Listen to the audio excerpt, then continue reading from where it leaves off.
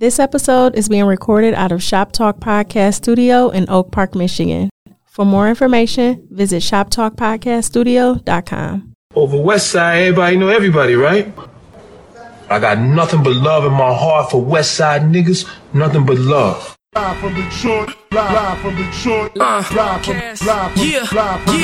Pink suits with hats to match, big crocodiles and Cadillacs. You looking for the fattest sacks? This is where it's at. Windows tinted, seats fully reclined. Keep your hands on the burner, cause niggas know that it's money. Yo, what up, though? It's your man Jay Johnson, aka the tinfoil hat titan, aka the conspiracy realist, aka the technology snob, Steve Jobs Jr. Don't text me with your green bubbles, aka I only debate my equals, everybody else I teach.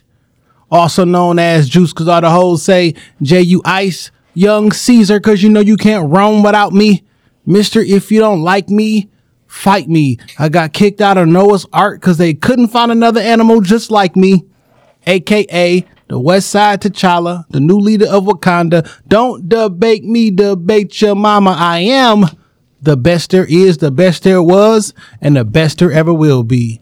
What up? What up, though? It's your man Dame, 3_313, the West Side Landlord, the Pride of PA, High Chief Dame Don't Fuck Around, the Liquor Store Legend, the Corner Store Conquistador, your mama's favorite Dame, and the David Ruffin of the Shop Talk Podcast, because you know who the fuck they came to see. Not you, Otis. It's no better than these 4 letters. Thank God for Dame. And if you speaking on Dame, you better say it nice. And if you don't put the boss in front, then bitch, you not saying it right. It's the Honorable Judge Boss Dame and his bitch. All rise. Let's go. Welcome back. Shop Talk Podcast, episode 353.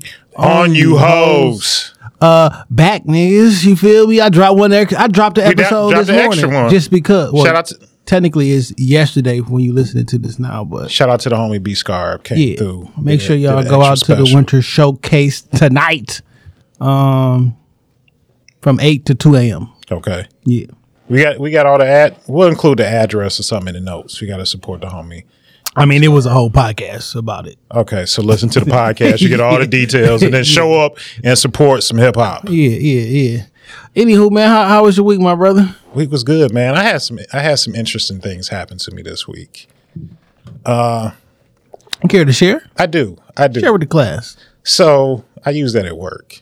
It's not going over well. My people at work hate me. I can imagine. You're not a likable person. My boss just if I didn't know you for so long, I don't know. My boss just said it again to me today. She's like, I got another complaint about you today. After I emailed her about a complaint somebody has sent about me. They hate me. Damn, you are on extremely thin ice. You feel me? I didn't even know that they was gonna pick up your contract. You feel me? And I was so happy when they did. Because if y'all remember the Mason, a car full of kids episode, wasn't this person like related to something or something like that? You told a story on here like I feel like there may be some they knew a family member or maybe but God blocked that. Yeah. But they don't like me, so I gotta work on some shit at work. She gave me some tips on how to like try and connect with my people, how to be like a better person. Like look, dang. They think I'm a bit of a jerk, and I'm really not. I'm a nice person if you like fuck with my personality. You have a nickname. It's called Dirtbag Dame. It is. Oh, okay. All right. Anywho, so your story. I'm sorry, I cut you off. So, man, you ever so every now and again, you know, just in our line of work where we be at, we meet a lot of women. That's a fact. So, it'd be a lot of women in and out the studio, inquiring, DMs, and I mean, not even on no wild shit, just like questions, concerns, comments about the show, you know, dropping their opinions. They drop shit in our DMs, and it's all love because I appreciate when people talk to me because I'm an actual real person. Nobody else runs none of my accounts. So I talk back when people speak back to me. So I had an interaction, and it's been, you know how you said this bitch. No. I had an interaction, and I was gonna say, you know how sometimes you interact somebody's your friend on social media. You've never met them before, you've never seen them in real life, but y'all probably been interacting for years. Yeah, and that's your nigga on Twitter. Now, if you saw him in real life, you'd be like, oh shit, what up? Yeah. So anyway, it's this person, young woman I've been interacting with back and forth on Twitter. Well, not on Twitter, on the gram. Yeah. We mutually follow each other. She got like a huge following, like 75,000 people. All right. So whatever. We ended up just being in the same space. I'm picking up some food, and like we kind of make the like, I know you from somewhere, or I don't know you. And then when that happened, when y'all both know exactly where y'all know each other I did from. in the moment I didn't, because she wasn't like on. Women are two different people. So Yeah, she wasn't the 75,000 on social media, and like she's real stank. Like her attitude, Yeah. like, who is you? You one of my followers? It was just like, are we really like? It's not even like that. Like I'm not trying to push up all to get you on my platform or nothing. Like I don't want nothing from you. It's just like, hey, I recognize Let me see you. her Instagram though. Yeah, I'll show it to you. Yeah, I'll show it to you. But it's like, come on, man. Like, why? Stank. I mean, I don't know, man. I don't get it. And another thing, I did shout out to my homegirl Gayla. She gonna come in and sit with us on one of these podcasts. She smoked and she put me up on this dispensary in Hamtramck. And normally I was trying to stay the fuck. I don't really go to Hamtramck unless like I got to. You know what I'm What's saying? wrong with Hamtramck? There's nothing wrong with it, but like that's Hamtramck. It's just a spit in the middle of the city. You in and out. Man, I love Hamtramck. They do got a good ass pizza spot, Amici's in Hamtramck. Their pizza is good as fuck. I just got fond memories before my grandfather passed. He used to drive us through because his mother lived in Hamtramck. Okay. And just going over there through a car wash through there, and I didn't realize she used to stay in these apartments over there, and it was a very distinct smell in her apartment. Everything was always nice and clean. I just remember everything being like pink and shit. I didn't understand what that smell was until I got older and recognized that it was Raid, actually. Oh. So she just, Trying to keep it down. Yeah. Keep the neighbors down. that's crazy. It'd But be I like never that in see a bug apartments. over there. Maybe that's why. That's the fuck why, because she's putting it in. But yeah, I like Hamtramck, man. I got fond memories. Okay, well, I don't really fuck with Hamtramck unless I got to, but this dispensary is amazing. I think you should get some real estate in Hamtramck because You think that's the next you can't gentrify Hamtramck. it's a lot of space over there, and it's a lot of opportunity in Hamtramck. I've been looking at buildings too, low key. A lot of opportunity in Hamtramck. One thing I've never been inside. Well, I've been in one house in Hamtramck, but like when I see them little row houses close together, I just kind of wonder like what the layout look like in that motherfucker, because that bitch got to be more space. It's got to be like a deceiving level of space. Yeah, I think they more deep. Yeah, Yeah. and I just want to see. I just want to walk around one and kind of, because think they used to that refer- might be the secret. They used to refer to them as shotgun houses. Have you ever heard that term? They used to refer to shotgun houses as if like you can literally take a shotgun and shoot from the front of the house all the way through the back of the house. I forget what I was watching, and they was explaining that. There's a bunch of Baltimore and different cribs, but yeah. Okay, because I've been looking at like row houses in Philly, and they long and not tall. Yeah, I don't necessarily want to live in a row house.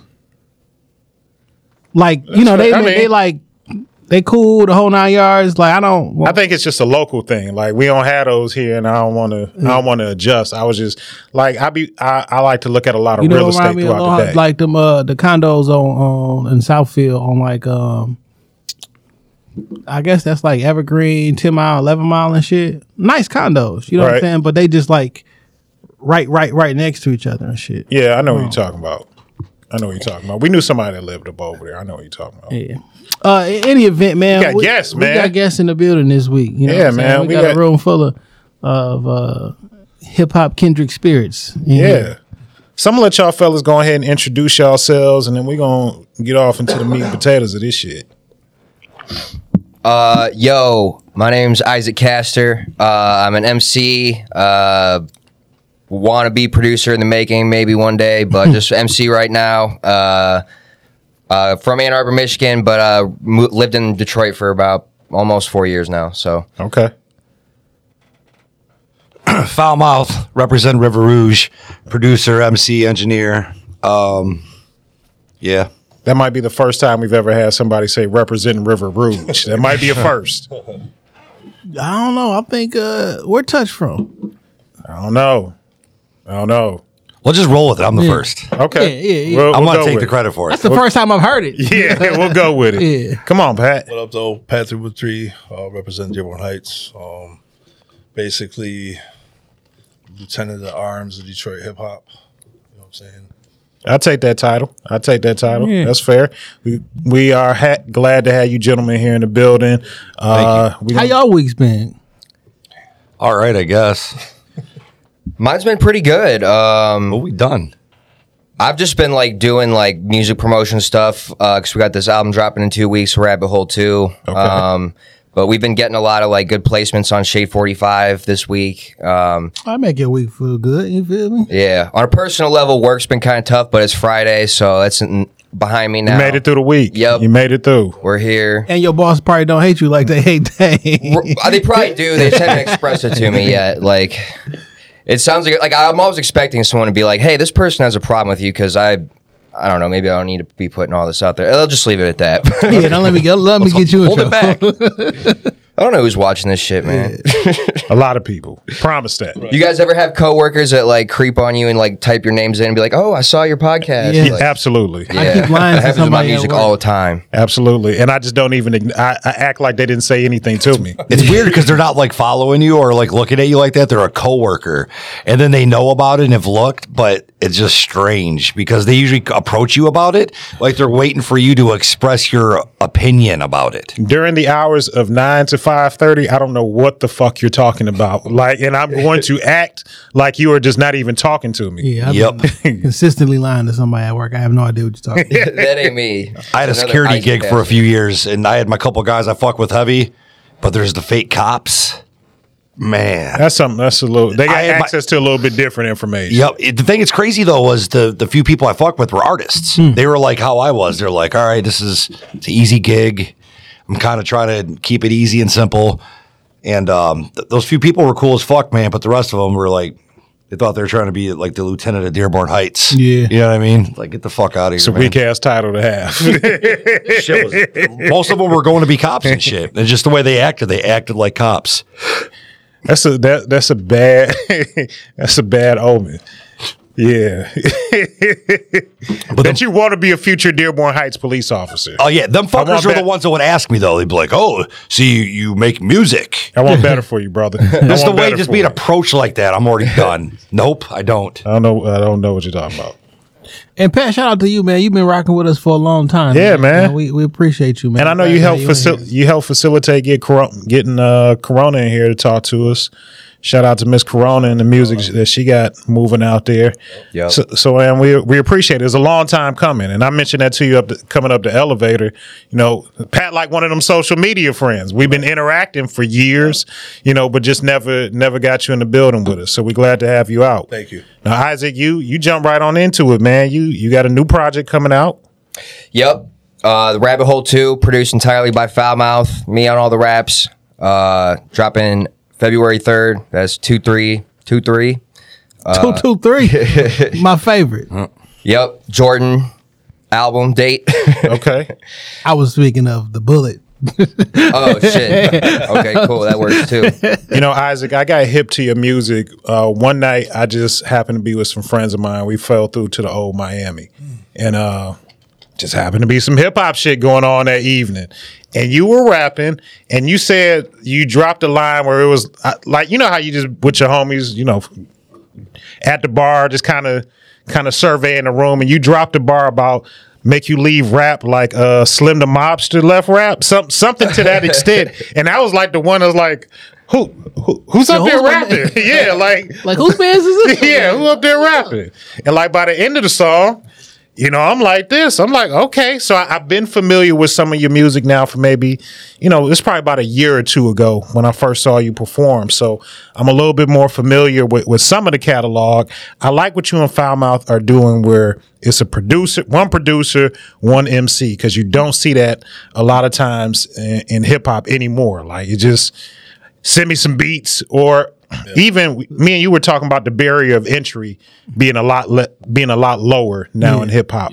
Where when I first started rapping, you had to know somebody that did beats, and then you had to be out and like networking and meet producers because beats weren't just the internet was still the wild, wild west. Beats weren't just out there like that. And you had to be cool enough to go to their house. Yeah. You feel me? Because like I live with my mom in the basement. So you in somebody's bedroom or something. You just can't have like. I mean, low key, I have been in a bunch of strangers. That sounds wild. I mean, we're kind of taking it back to that though. Like that's basically the way we work. Is like out of his basement. We record. He mixes, masters everything. Like. Yeah, I don't know if you've seen any of the footage from like Bizarre's documentary album they did, but like it's definitely not glamorous, but definitely like my best sounding shit I've ever made still. So like anytime people are like, you gotta pay $80 an hour to go here, and it's like. But it's organic that way. You know what I'm saying? We keep it that way. One producer, one MC, and y'all make a cohesive sound. I think I was watching like some old clips, and Timberland, they were asking Timberland, like, look, how are you making $300,000, $500,000 for a beat? He was like, y'all young kids do it the wrong way. He said, y'all just send out a bunch of beats and there's no value in that. He said, I actually went to the studio. We craft something tailor-made just for that artist while I'm there in the studio. And that's why I could charge what I charge. Yeah. And you don't get a lot of that. But when you work with a producer, it's just, I'm sure you got some beats in the vault and y'all just playing, trying to find ideas. But Isaac can probably also come to you with like, look, I heard this, see what you can do with it. And y'all go and create from there. Yeah. Yeah, basically, it's either that or I'll hit him up like the day before and be like, yo, what do you got going on tomorrow? I'm like, nothing. I'm like, I just made a beat. It's perfect for you. And 8 out of 10 times, if I say that to him, because I know his sound, we've got 75 songs together now, you know? Like working together. Literally, we probably got 75 songs together. And just after so long, it's just easy for me to know which ones are going to be going towards them. Okay. I do a lot of that. That's one of his specialties, though, man. I watch it happen. You know what I'm saying? Like, he'll sit there and he'll do like 2 or 3 joints with somebody. And he'll see how they turn out or whatever. And then he'll figure their sound out. He'll crank out like 6 or 7 in a week.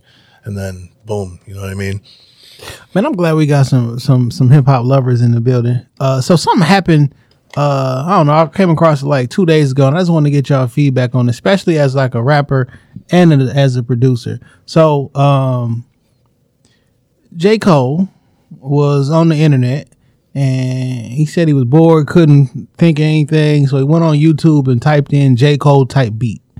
And there was a beat by a producer who puts music on YouTube, and he rapped over the beat, sent him the song, and said like, use this. And the song is fire, and it's basically just saying like I've been there too, where like you got all this talent, you don't got the outlet, and I'm like, man, that got to feel like fucking amazing. What are y'all thoughts on that? I thought that was super dope. Like, if I was at the level of J. Cole's where people were making Isaac Castor type beats, like, I would definitely have interest in, like, seeing what people were making. And I'm sure I would find something down the road that would speak to me. So it's dope that the first one he clicked on, he was able to come up with something after being in a creative slump. The first one? Yeah. He's like, this is the first one. And he just wrote to it. And the song was pretty much like, keep doing what you're doing. I found this when I was in a rut, and this helped me get out the rut, and told him like, here, take it. This is yours. Right. Post this shit on the internet, do whatever. And then everybody, of course, is listening to this song a million times, and now they're going through his catalog of beats, and now he has like different opportunities that weren't that he there. didn't have before. Yeah. I'll tell you this. I seen it a couple days ago, and I seen people talking about him. And a couple people from Detroit said they had beats from the dude. I'll say this: if the beat's dope and the track's dope. But the reason why it's not expected is because going at it that way is whack. No matter how you look at it. If you're making tight beats and putting them on the internet and somebody's like, yo, that's whack. That's because it's whack. So at the end of the day, I'm glad my man lucked out. But if you're solid enough to where J. Cole can listen to the beat and know that idea he had for it, because I'm sure he came up with the idea first. He didn't, I mean, I'm guessing. Or he came up with the idea when he went to the beat.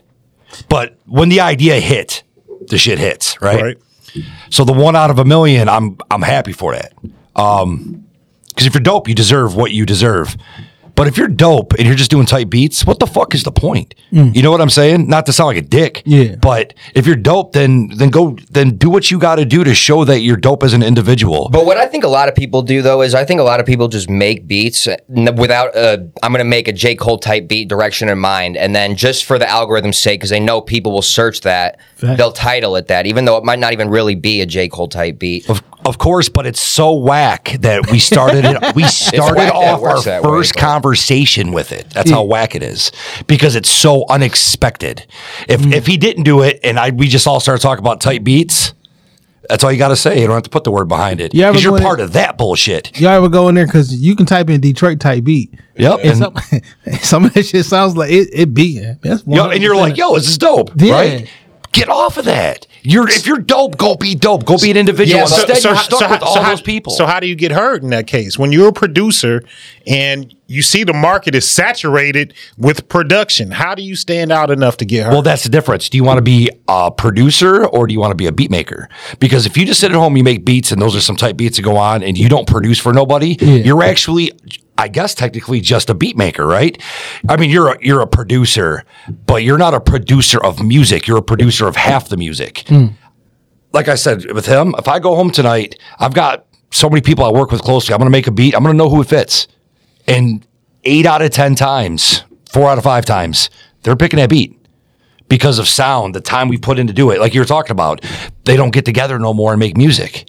You know what's interesting is because I think we're around the same age range. I know you're a little bit younger than myself, probably 10 years or so. Yeah, I'm 27. Yeah, all right, well, a little bit 40, more. so a little bit. Yeah, I'm 3. Fuck, let's just get it all out there. I'm 39. Okay, so like we kind of grew up in a different era, and like the type of music that you listen to and how we did things is a little bit different. So I wonder how does it feel from? Because I look at some shit and I'm like, man, I don't like this shit. Yeah. But I'm like the grumpy old man sometimes, like, yo. This not how this ain't that authentic shit. You know what I'm saying? Listen, I don't like so much shit. It's ridiculous. I'm the same way though too. If I don't like it, I'm gonna speak it like it's a fact and not my own opinion. I feel you. Like, I mean, we do like it's authentic. You know what I'm saying? It's like about the music, you know, and about the culture. It's not about chasing a bag or, you know. You hope the bag comes. That's why with that shit, like I'm glad my man got it, because if the track is fire, you deserve that. Yeah. But in his case, if you're dope, you have to be a tight producer. You can't just go be dope. Start your page. Start networking with other artists. This thing, it's already the easiest shit in the world to do. That's actually kind of just some lazy shit to do, right? I'll just put tight beat on there and hope and roll with it. Listen, there's cats that are going on there and they're just like sampling a 6-second loop, Mm-hmm. and they're looking at the cats that are number 1 and 2 on BeatStars, and they're hitting them up on their DMs on like Instagram and shit, and they're selling them those po-ass loops that me, you, anybody could do, and you know, and they're getting the credit for it, and they're getting $300,000 and shit. You know, man, that's just fucking crazy. It's just so difficult, man. Where the barrier entry is so low that now there are literally 1 million new beats or whatever you say. How many songs? 100,000 songs every day. Even the producers are a dime a dozen now. So all you need is a mic and an interface, and you in the game. So if I'm producing, right, I put my regular shit in there, but every once in a while I throw my tight beat in there just to hit the algorithm so somebody can subscribe to me and hear my regular shit. You know what I'm saying? Like I was we had Lando in here, right? And he was talking about when they signed the deal and how everything was so slow through the record label. Like, no, it got to be a WAV file. He want to send an MP3. He like, listen, we don't give a fuck about how it sound. I know when I upload this shit, I'm gonna make $180,000 in the next 6 weeks or whatever. That's what I care about. Then I'm like, well, what about the art form and all the other shit? But it's like, yo, if the kid who want to upload that shit ain't worried about that and they really just want to make $180,000, right? I had to switch my opinion because I'm like, well, no, that's not what we doing. But like, no, that's not what you doing. Yeah. Like, I'm trying to get paid, and it's like, well, damn. And if that's and getting paid, and if that's where the quote unquote where the eye is at, or where the popularness is at, I don't know, because there's a whole bunch of people across the country looking for a Detroit type beat because Detroit got the wave. Detroit and Memphis got the wave right now, so they looking for that. Just how they was looking for the quote unquote the Migos beats in the day. I want to use that 2 and 2 flow on everything. It's, to me, trying to sound exactly like another person is whack to me. Yep. But like when that's the wave, like how do I tell you don't be popular? Right. Well, it depends on all them kids are different. Like you just said, there might be somebody who found their niche to it. Yeah. And they're making this money off it. I can't hate on that. But a lot of them are, well, I don't know people. And it's like, well, it's because you grew up in a fucking lifestyle where you sat at home and played your fucking video games. You didn't leave the house. And now you think interacting with humans for rap music works that way.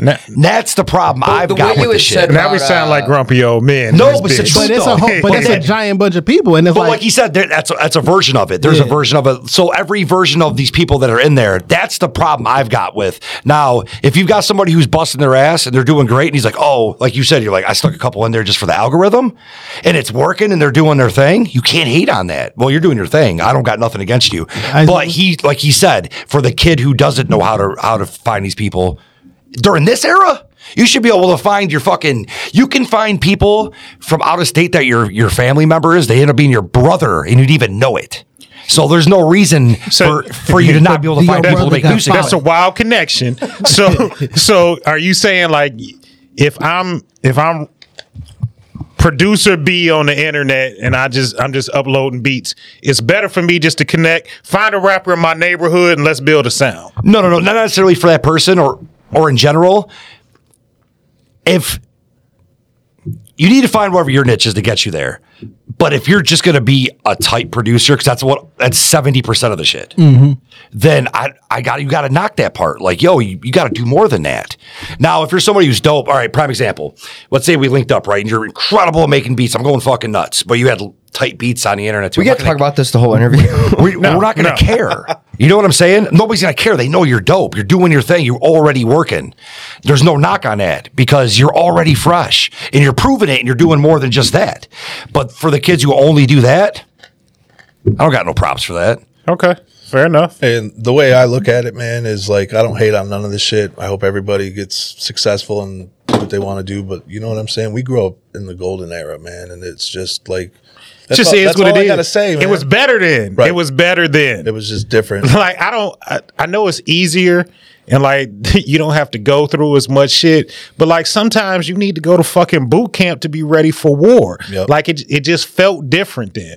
Like going to open mics 3 days out the week to like see if the song even work. Yeah. See if your peers even care enough to pay you some attention while you on stage. This mix work over a speaker. It was harder to earn it then. That's why the grumpy old man thing happens. Yeah, it's going to happen to the kids that are 25 right now. They're going to do it when they're 40. You had to network. You had to go out and meet people, and guess what? Make fucking friends, and sometimes make enemies. I think you really still do. Like, I mean, I know some people blow up on the internet, and they got the whole internet thing, and they might stream on Twitch like all the time and shit. But like for me, my shit didn't really start to take off until I got more into the Detroit scene and started actually like going to shows in the city. Like I grew up in Ann Arbor and then went to Western Michigan for 4 years. So I was like disconnected from like being in the scene in person. I knew a few rappers and producers out here, but I really think there's still so much value for it. I was, yeah, but the scene in Kalamazoo is just not the same as Detroit. You're both though. You're something different for your age. Like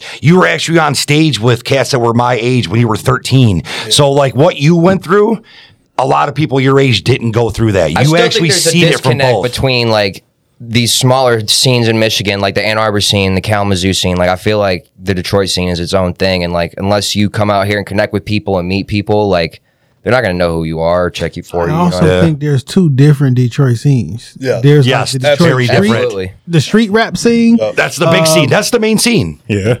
Main you got to accept that. But there's and then you got like the underground scene though is still viable and it's still dangerous. Absolutely. Yep. But I don't even know what to call it like underground. I just call it like the hip hop boom bap like that shit where you may go downtown and nobody knows who you are, but you can go tour overseas. You feel me? And like people know who you are. You scored in movies and stuff. And I'll be like, y'all don't know.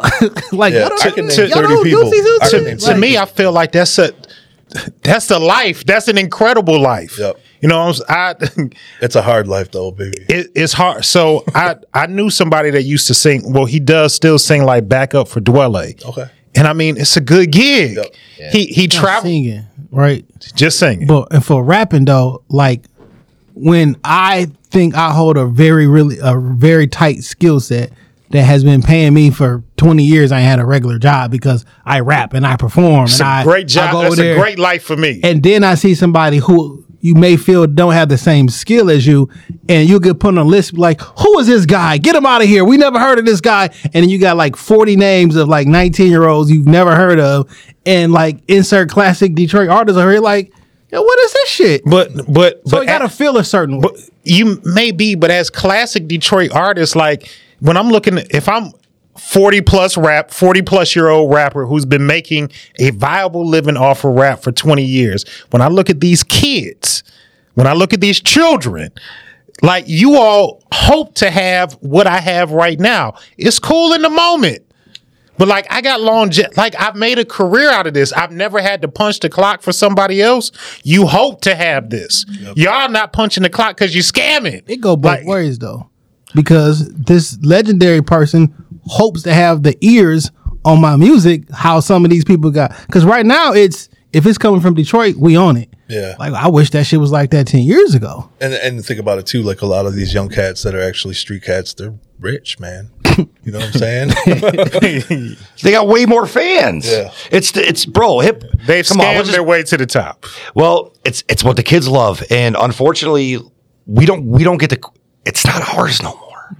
You know what I'm saying? Like when it comes to being 35 and up, it is ours still, but like that's there's ours. more. What we have is ours. No, but there's just more listeners in the marketplace. That's all. You got to think about this too. We from an age where you had to go out and search for hip hop. You know what I'm saying? It wasn't. I couldn't just pick up my phone. You had to find it. Yeah, I had to go places that had rap music. If it had a sticker on it, I had to take somebody with me. Like it was less accessible. It was a secret society. It was a smaller group of people. Yeah, but I don't want to do that shit no more. I don't want to. Now I can put that shit on the internet and we go get this shit off. You feel me? Music feels different to me that way.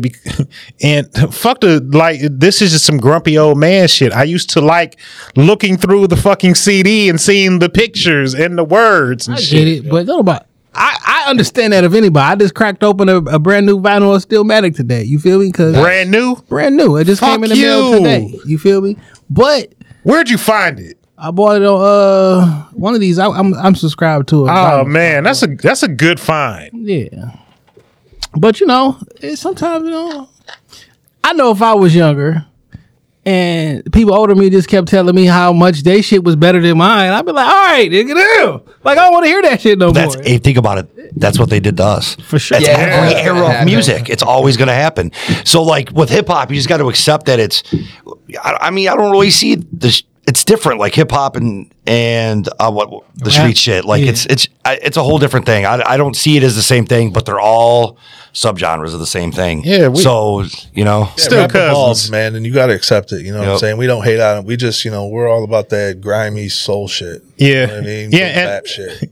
And as much as I like a lot of the young dudes. I like what they doing.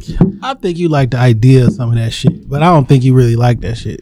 Do I like it as much as I like my old shit? Like I was just listening to old school Ice Cube Death Certificate on the way up here. I like that shit. Yeah. You know what I'm saying? I like my hip hop talking about drugs, guns, and all type of shit kids shouldn't listen to. I like that shit. That's current Detroit street rap right now. Shit the kids should sound's listen totally to. different, and the way it's being told, the stories are told differently. It's different, and I think a lot of it's different too, is because the people that we looked up to as kids.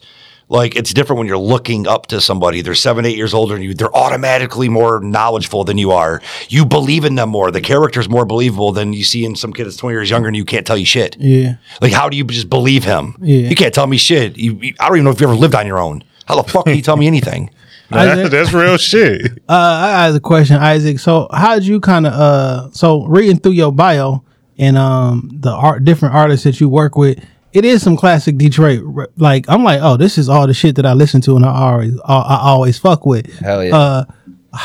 Two questions. How did you kind of craft your current sound? And what was the stage that you got on? Second part. What was the stage that you got on? Was like, yo, I can't believe I'm on this stage. It could have been a showcase. It could have been anything. Like, I'm on here with people that I respect.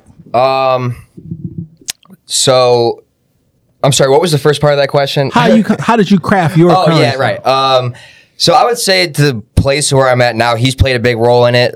Just the way like I go about like crafting songs and that sort of thing. Like even just working through the process of this album, I feel like I've had to learn a lot as far as like getting better at writing hooks and just taking my bars to the next level. But like stylistically, I've kind of like, I don't know, I've always been into the underground lyrical shit. Like when I was like in 5th grade, like Lupe Fiasco was just coming out and like that sort of shit was like, damn, I don't even know half the words you're saying, but it just sounds really cool over the beat. Food and Liquor was an amazing album. Yeah, man. So is The Cool. Those first 2 albums are fucking great.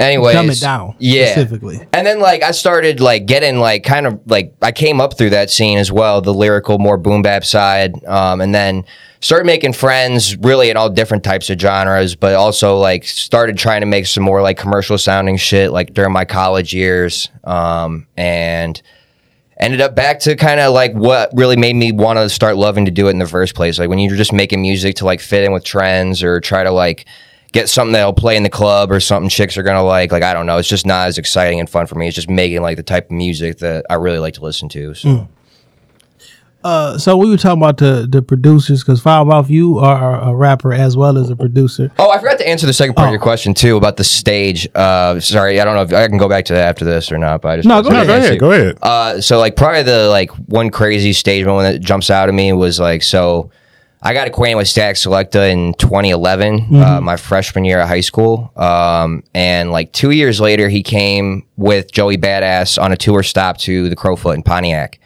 And so I got to go out there and chill with them in the green room, Flatbush Zombies, Underachievers, Joey Badass and Pro Era. Got to listen to a lot of Static Selecta's album. What was the one that came out in 2013? I think it was Extended Play. And then I got to go out on stage, like at the beginning of Joey Badass's set. Like it wasn't the opening act. I didn't do a set of my own, but like he came out there and started introducing Joey Badass, and I was kind of like a surprise guest at the beginning of his set, and that was just like really weird to me. Like, so I don't know. I thought that was really cool, but You rocked it? Yeah, we did. I did my verse off of Static Selecta's album. Yep, Population Control. Okay. That's a dope stage to be on. Like you said, like, yeah, you know, I was there. When you did I was there. I was a junior in high school, so like 17. 16, 17, you get a track with Static Selecta's album. Yeah, That's dope. crazy. That's wild.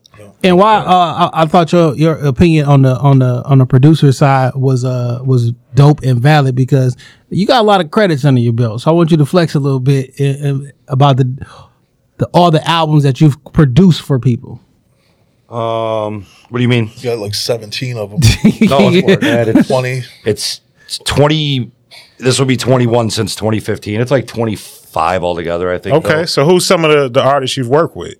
Come on, help me out, Pax, because I'm going to miss Fat that. Father, Aztec the Barfly. Bang Belushi. Two with Bang Belushi. This is the second one with Isaac. Second one with Isaac. My man Fat Kane Father. out of Sumter. Super incredible if you guys ever heard that. Kane and Foulmouth. Me and Bizarre just dropped our shit. Hold on. Who else? I got way more. A cat out of New York named Extra Overdose. Yeah, it's a horrorcore album, all trap beats. That was something totally different. Okay. Well, what am I missing here?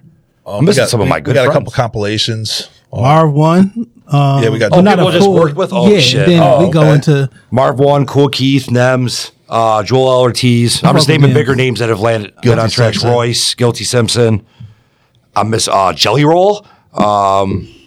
Twisted. Jelly Roll's huge. Yeah, there's way more. Anytime we do interviews, I can't name anything. I just want to say that because like you can talk about being a producer and what's whack and what's not, because you've been doing this for a long And time. I don't want to sound like a hater, because you see I'm like super passionate about my beliefs. It just, there's several, at the end of the day, everything's an opinion. It's just, there's several ways to look at it. You got to be able to look at it from every angle you possibly can. So like hating on being a type producer, I get it. But I wouldn't hate on somebody just because they showed up as one. There's so many levels and layers to people. But you also got a different perspective because you did the work. Yeah, and when you get your hands dirty and you do the work, I believe you should be able to critique it. There's a difference between an artist that paints with a paintbrush and one that paints on Adobe. Like it's just a difference. Yes, we both create art. You know what I'm saying? It's your art is not less viable than mine, but the process is different. And when I've done the work, I've gotten my hands dirty, I've put in my 10,000 hours and made the mistakes, seen the wins, like I can critique it a little bit different. I will tell you this, because I can draw and paint and do charcoal and all that shit. And of course, I'm the technology slob. Yo, it's fucking difficult to paint on them with the Apple Pencil and dog. That shit difficult. That's a whole different. It's a different skill level. You would just think it would just sketch and shit. You would think it would just translate like. Yeah, I was thinking about getting one. Not now. Yo, that shit difficult. Or like how they mix and blend colors, because it's different. Now you do got leeway because you can undo. You can't undo with actual. When I see my son like maneuvering on that iPad and making shit, I'll be like, these kids, these kids got it easy. Yeah. I'll break that thing, put an Etch-a-Sketch in your lap, and it'll break you. Yeah. An Etch-a-Sketch will break you in half. So the first project, y'all doing a part 2 of the project, but the first project, how was that received? Very well, actually. How many views is that project sitting at right now on Spotify? I think like with the couple big songs, it's probably at around like 400,000, 500,000. Definitely my most well received project and like highest performing project, highest earning or whatever. So that's a good look. What's behind the whole rabbit thing? I don't know. We made a song called The Rabbit Hole when we were making the first one. Just about like, it was honestly mostly about like drinking and drugs and like kind of like the downward spiral from that. Yeah. And that kind of became like a theme for the first project. Not so much on the second one. Drinking and drugs? Yeah. I grew up surrounded by lots of drug use. So like right when I remember when you said it, you're like, what do you think of The Rabbit Hole as a name?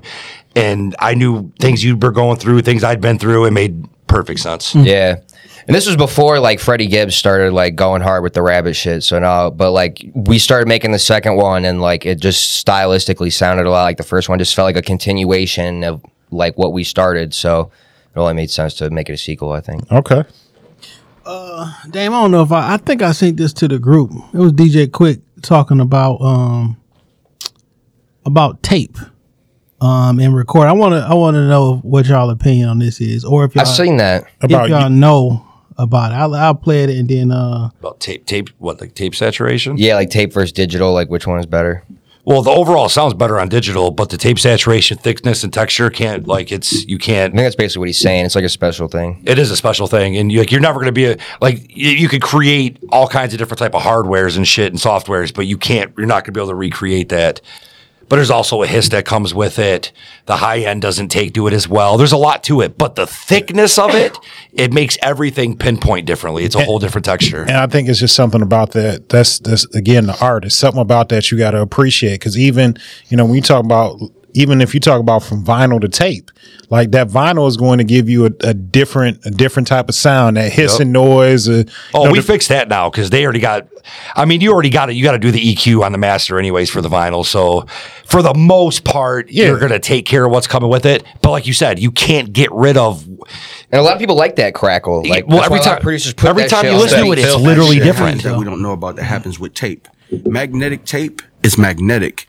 And it's electricity, and it's electricity that reforms the shape of, it lines all the molecules up to be what they are. Yeah. But while it's doing all that technical shit, it's also picking up the energy in the room, your vibrations as a human being, how you're feeling, and it attracts itself to the tape as it's going around. So you're recording energy too, vibe in the room. Yeah. You hear me? And if there's a party in the room, it gets on the tape. Yeah. Stains it. Like that carpet I was telling you about earlier. That baby blue carpet. Yeah. Dead ass. Yeah. That's what you're missing. Tape, digital doesn't do it. It's just O's and ones. It's just lining up what it hears. Tape, and it also compresses all of the sound. So it gives you the automatic boom bap naturally, because it automatically knocks it back so it could be turned back into an audible sound. Because it's just electricity and magnetism and particles. But when they all line up, it's like the fucking planets lining up. It becomes something like cosmic. It becomes a thing that lasts forever. Yeah. That's what you're missing. This second harmonic distortion, for every kick you put on there, and kicks like usually hit at 100 hertz, it'll record 50 hertz and 200 hertz at the same time. So your kick is 3 times as powerful when it comes back. And snares. And your vocals. You sound like 3 people instead of 1. So it's just, it's just Super Friend hologram. Now, I ain't never get to record on tape. No, he's right about that though. The when it comes back, the thump of it. Yeah. Like just as a comparison, the thump now is clearer, but something about the way it occupies the space in the speakers from the 90s. Yeah. I can't explain it. Like I thought I heard somewhere that like Eminem Marshall Mathers LP was like one of the last like records that they did on like all tape before they switched over to digital. And like when now you listen to it, like the mixes all sound super fucking good. I mean, a lot of that's Dre's mixes always sound good, but it's interesting. So you never recorded like on ADAT? Okay. It was all digital. I record on a 4-track tape recorder. That was the first thing I went with. First time I was in the studio, I was on a 4-track. You get a dub and you get a track through and you don't fuck it up because that's it. That's all you're getting. You know what? I did record one time at Art Force crib. It was on somebody else's joint, and it was, but most of the time this was around like 98, 99. Like people had computers and shit by then, and yeah. Yeah, man. My first time, like in a major studio, I was interning for IV at IV Studio back in the day, and he had ADAT machines. Yeah. Like I remember Royce was recording Rock City there, and he would IV kept his ADATs in the safe, and like you don't fuck with the safe. Yep. Yeah, he started talking about the molecules and the spirits and shit. I'm like, I don't know. Yeah, he sounded like a chick talking about like hippie crystals. And shit. Yeah, I mean, personally, it obviously doesn't get recorded to the music. But when he talks about like the vibration and shit, like everything that comes with it, that part's true. Like, but that's only through the sound of what's being recorded. It's something different when you recording together, though. Yeah. Like, so for an example, if me and you both hit the same note at the same time, that shit sound different than if you record it and I play it back and say it again while you send me the track. You know what I'm saying? It's I don't know. It is different. No, that energy is different. Like when you all create together, when you're in the same room, is different. We bouncing ideas back and forth. There's no who wrote this and who wrote that. No, we in here creating and bouncing ideas off. And in that group environment, like it's something to be said about being with your crew, being with your homies. Y'all find a beat that everybody loves. I can hear what you humming up over there. Oh, I can't let Jay make me look bad on this because that's how the order. Jay didn't. So like you need that energy. It makes the song better. You know, I love Wu-Tang, but nothing sounds like 36 Chambers from Wu-Tang after that point because they had, everybody was doing their own thing. They had turned into solo artists, but that energy you get when it's in the room, when we all in the room together, it's something different about Nothing that. like it, man. Snoop done dropped a bunch of albums. Nothing sounds like Doggy Style. Like we was young and in the studio together and we was making music. Well, shit. I mean, we'll just be real. Nothing sounds like the first second album has got to be the biggest sophomore jinx ever. Bro, think about the difference between Dogfather and Doggy Style. Because the DLC. No Snoop Dogg slander, man. No. I love Snoop back then. But DLC didn't write it. Right. Yep. Well, DOC wasn't there writing, and Dre wasn't sitting there fucking producing between his beats, Nate Dogg, and his vision. Once that's gone, and Daz. Now, weren't Daz and Corrupt gone by time? Yeah. Wasn't it a lot of it was the dudes from the Whack Room? They said those were so that was a lot of the production. You know what's actually got some like alright beats on it, surprisingly, is the album he dropped after that, the first No Limit album. Yes, it does. There's a couple that are incredible on there, 2 or 3. Listen, he had beats by the pound by then. Yeah. No, we not. I be saying things about Snoop Dogg, but not about Snoop Dogg. You feel me? Right. Doggy Style. How many classics does Snoop have? Albums? Yeah. One. Right?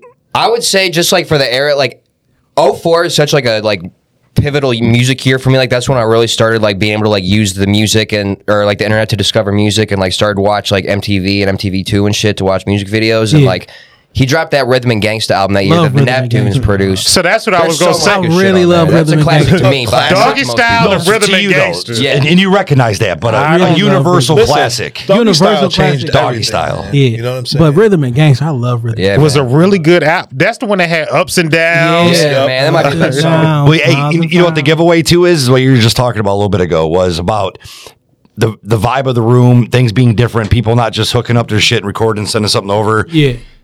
Think of how that party went. That's when Dre was happy in Death Row. Partying, happy, drinking, making nothing but superior shit. And it matters who's your producer because Rhythm and Gangster was him and Pharrell. Yeah. You know what I'm saying? So when I have a legitimate producer with me to craft the sound, was my But Pharrell probably had to say, like, I know what's gonna fit for Snoop. You know what I'm saying? Yeah. Yep. All right. So listen, the project that we got coming up, when is it releasing? February 3rd. 2 weeks from now, exactly. So we had this conversation oftentimes. Why is music released on Fridays now? I hate it too, man. We talk about this too. Like, I prefer, like, getting the album on a Tuesday, being able to listen to it throughout the week, you know what I mean, in my car while I'm working. Because on Fridays, I feel like, you know what I mean, you're going to the bars at night. Like, and I'm on a different vibe on Friday. Yeah, Saturday and Sunday, people are hungover and shit. Like, I don't know. I Like, definitely miss the Tuesday drops. I don't And know, like, but it doesn't even- make sense. Even like independent labels and artists and everything, everybody dropping this shit on Friday. Like, why? You could upload shit to DistroKid right now. We're indie, but we're going through Believe Music and Pro Sound Media. Yeah. And so we're kind of like following their direction on a lot of Are shit. they handling Actually, if we distribution weren't, for you? we would have did a Monday or Tuesday. I think when we dropped Kane shit, we seen there were so many people dropping Friday, and he hit me up and was like, "Let's just drop it now." Yep. It was Thursday. There's no rules to this shit though. But he was right, and that was a smarter move because at midnight, 30 other people we know are going to drop or post their shit was posted 8 hours before they do. So I think it was a scam. So I think like at some point the sound scan numbers came out like on Wednesday, like the following Wednesday or some shit. So people started dropping on a Friday to give a whole extra weekend in before that number dropped. Maybe. And then it just switched because that shit don't matter no more. See, that's weird though, because that's a different week, isn't it? So you know what I'm saying? Yeah.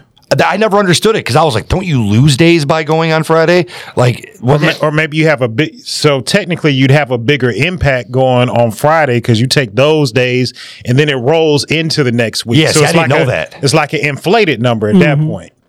They're just cheating the game. Yeah, because that's when the article dropped that y'all did 350,000 the first week. Now because the magazine told you this, it must have been good. Let's go buy it. Like when Lil Wayne went platinum the first week off of the Carter 3, it went platinum the first week. Yeah, that was such a different era. Like, nobody's doing that now. Like, but the way streams are counted, like, I think it's maybe like 12,000 plays as one album sale or something like that. So, like, people are selling like 26,000 now first week, and that's like good. Like, man, I got something I want to play for y'all later too, because it's about that specifically. Okay. That article that you said. Yeah, it's hurtful. Like, matter of fact, I want to do that now. Yeah, man. Since some you're Dream talking Breaker about shit. You're like, this is like, your chances of making it very slim. Yeah, your chances are 0.00003, and you should actually just go get a fucking job. All right. Probably not wrong. I think that was first time I met Mayor Hawthorne. He basically said that to like me and a group of The teenagers. song came out. At the time, the song streamed 70 million. That's a lot. That's not $70 million. And here's the mathematics. 70 million streams. I own 25% of the songs. And it's $3,000 per million stream. It's 3,000 times 70. So $210,000, right? It's math. The numbers got to make sense. I'm waiting on the song for 2 years. Based on the royalty rate that Spotify pays the publishers, there's two types of money in records. There's publishing money, that's writing, and there's performance money. That wasn't my voice. So I'm just on the publishing side. So that $210,000 that song made had to be bust down. My take on that 210 was $1,500. Wait, how? And if I'd have put that song out myself and only had 3 million streams, I'd have made 10,000. I said, I'm done. I washed my hands. I was like, this is dumb. You know how hard it is to get these songs on these people who put it out on their own time? this is The artists St. who have their John own who vision wrote a for it. song For your for livelihood to be Usher. dependent on And somebody after else. 2 if years, you he don't made like $1,500 because he owned 25% of the royalty side. But then after X amount, after all the money was broke down, and then it goes through this label to get paid to this label to get paid to you, it ended up being like $1,500. I'm like, It sounds like he got fucked because he said it made 210,000. yeah, that was the amount. But 25% of that's 52.5. Well, he get 25% of it after it gets broke down. 20. Oh, Yeah, because like Okay. the main artist got to get paid, the label's got to get paid, producer, You get featured 25% artist. of the So when you're just a songwriter, like, yeah, you're getting probably not that big of a. It sounds like signing with like a major is like cool for like a year, and then you need to get away from them so you can make your own money. Yeah, like the majors promotion. Yeah, and signing to one, and the second they start saying that you're there, alone's going to change your career. It's kind of about how it's like you got to eat shit to fucking quit eating shit. But I feel like when you're a songwriter, you got to just have songs in motion. Like I can't be waiting 2 years for Usher to put his shit out. Like I got to have some other songs Well, out that's what there. he was saying is, but once you write the song, you have no control when the song come out. Nope. Because what if you wrote it and it was gonna go on this album, but then this manager like last minute, yeah, we gonna wait and put this one on a different album. They need to figure out a different way to maybe you give up something. You're going to have to actually if you just want straight pay. I'm sure there's another way of doing it. Like, all right, well, I want my blah blah blah for this. You get it on the front. You get it on the front end, and then no royalties. There's a giant Detroit song. The video is like at 100 million views. And the other artists on the song, they offered them a piece of the back end, and they was like, "Nah, I want $10,000 up front." Oh man, right? And they took the upfront money because you never know if this song is going to do it. But it really, really blew up, and like you should have took the back end. And then it was an issue. It was like, well, I want more money now. I was like, the label asked you, if you get wanted what you agree to most of the time. So it's one of those things where it's like, work for hire. That's what you do when you do that. You work for hire. Do I take the equity or do I take the upfront money? And it's a crapshoot because you have no idea what that song. You never know when you got a hit on your hands, and you don't want to be on the other side of that, on the broke side of your hit, because you keep taking the back end, the back end will never kick you in. Be like, no, fuck that, I gotta pay the rent. Just give me the money up front, and then that be the one that. Yep. And that's what you're dealing with, because it sounds like my man waited and did that. He still didn't get shit. Yeah, I think that he was talking about before he became an artist, why he started doing his music himself and not just writing. Yeah, it's not just writing. Like, I don't know when Usher dropping the next song. I don't know who's gonna place this or how it's gonna do, or what if they don't push this as a single and it's just like. So he's like, nah, fuck that. I gotta be an artist, because if I didn't even do as many streams as him, I'd have made more money than. Well, shit, we go through that waiting on people where we start getting fucking pissed at them and shit. We're like, man, fuck this, you know? Like, because some people be waiting like a year and a half on to get shit right. And people don't know when it comes out, but it's like, oh, this is actually, 18 months. We finished this 18 months ago. So I get that part. Like the waiting shit's tough, man. And there's so many what ifs too, man. Like I send beats to all kinds of prominent underground artists and shit. And you never know. It could be 2 years, 3 years, or they send you something back, but then it never comes out. Or sometimes they message you back right away that never even download the shit. Yeah. So I want to talk about the waiting on both ends. So I'm sure you've probably put a verse somewhere that's going for somebody's album that never came out. We're like, well, fuck it, I can use this verse for my. Oh yeah. Don't say the name. Just I've been doing that a ton lately. Like not just one person. Like if I give you a verse and you sit on it for more than 2 years, I'm taking it back. It is what it is. Like 2 years, you don't want it. I feel too confident in my like level of ability for like me to just like waste something that I spent time working on. You know what I mean? If you're not going to take it serious, how can you? With it, yeah. Some people you might get a verse that I'm just like, whatever, and you're all good. So, but if you got a good verse from me, you better put it up. And from the producer side, like you get a placement, like all right, cool, and then when you put his album out. Honestly, the way, because I've had a couple people who pick certain beats and you're like, all right, cool, this is going to be on something big. And then like nothing comes from it. So it's like, kind of sucks, Do you have, sometimes you got to deal with it. I thought there was a chance we were going to land on the Jay Electronica album. He contacted me personally and asked for beats. And then all the rumors started going around about how Jay-Z was going to be all over the album. We're like, holy shit. What if? Yeah.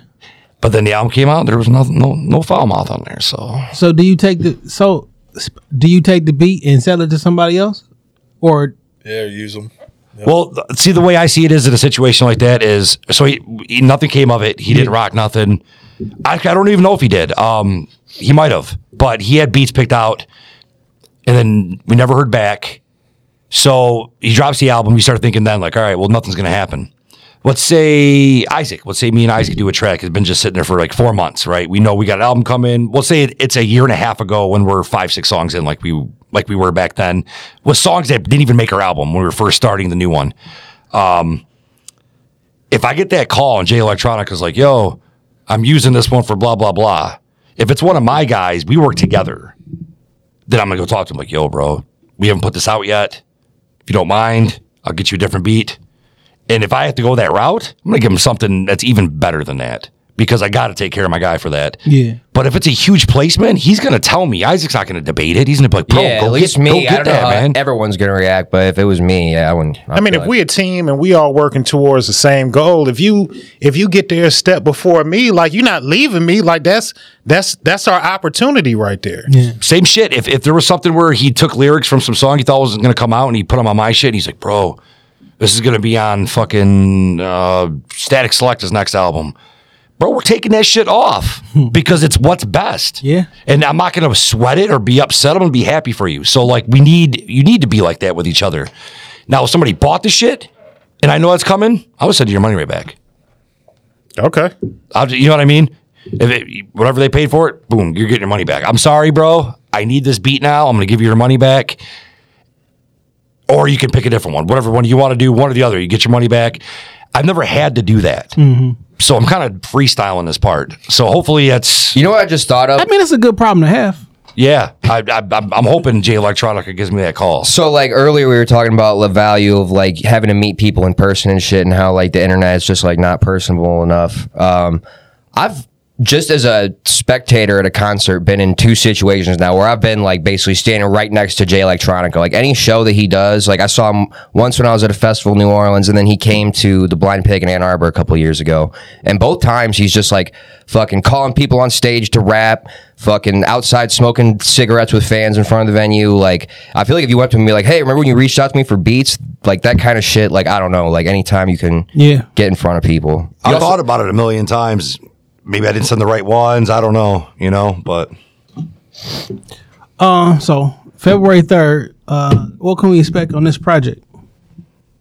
A lot of dope beats, a lot of dope sample-based production. I would say probably my best lyrical work yet. Talk that shit. That's what I was looking for. Yeah, I mean, I feel like that's like growth from the first one. Lots of growth, improvement. We buckled down and did everything we had to do to put this album forward. We just did our thing. We did a lot of songs towards this album to take those next steps.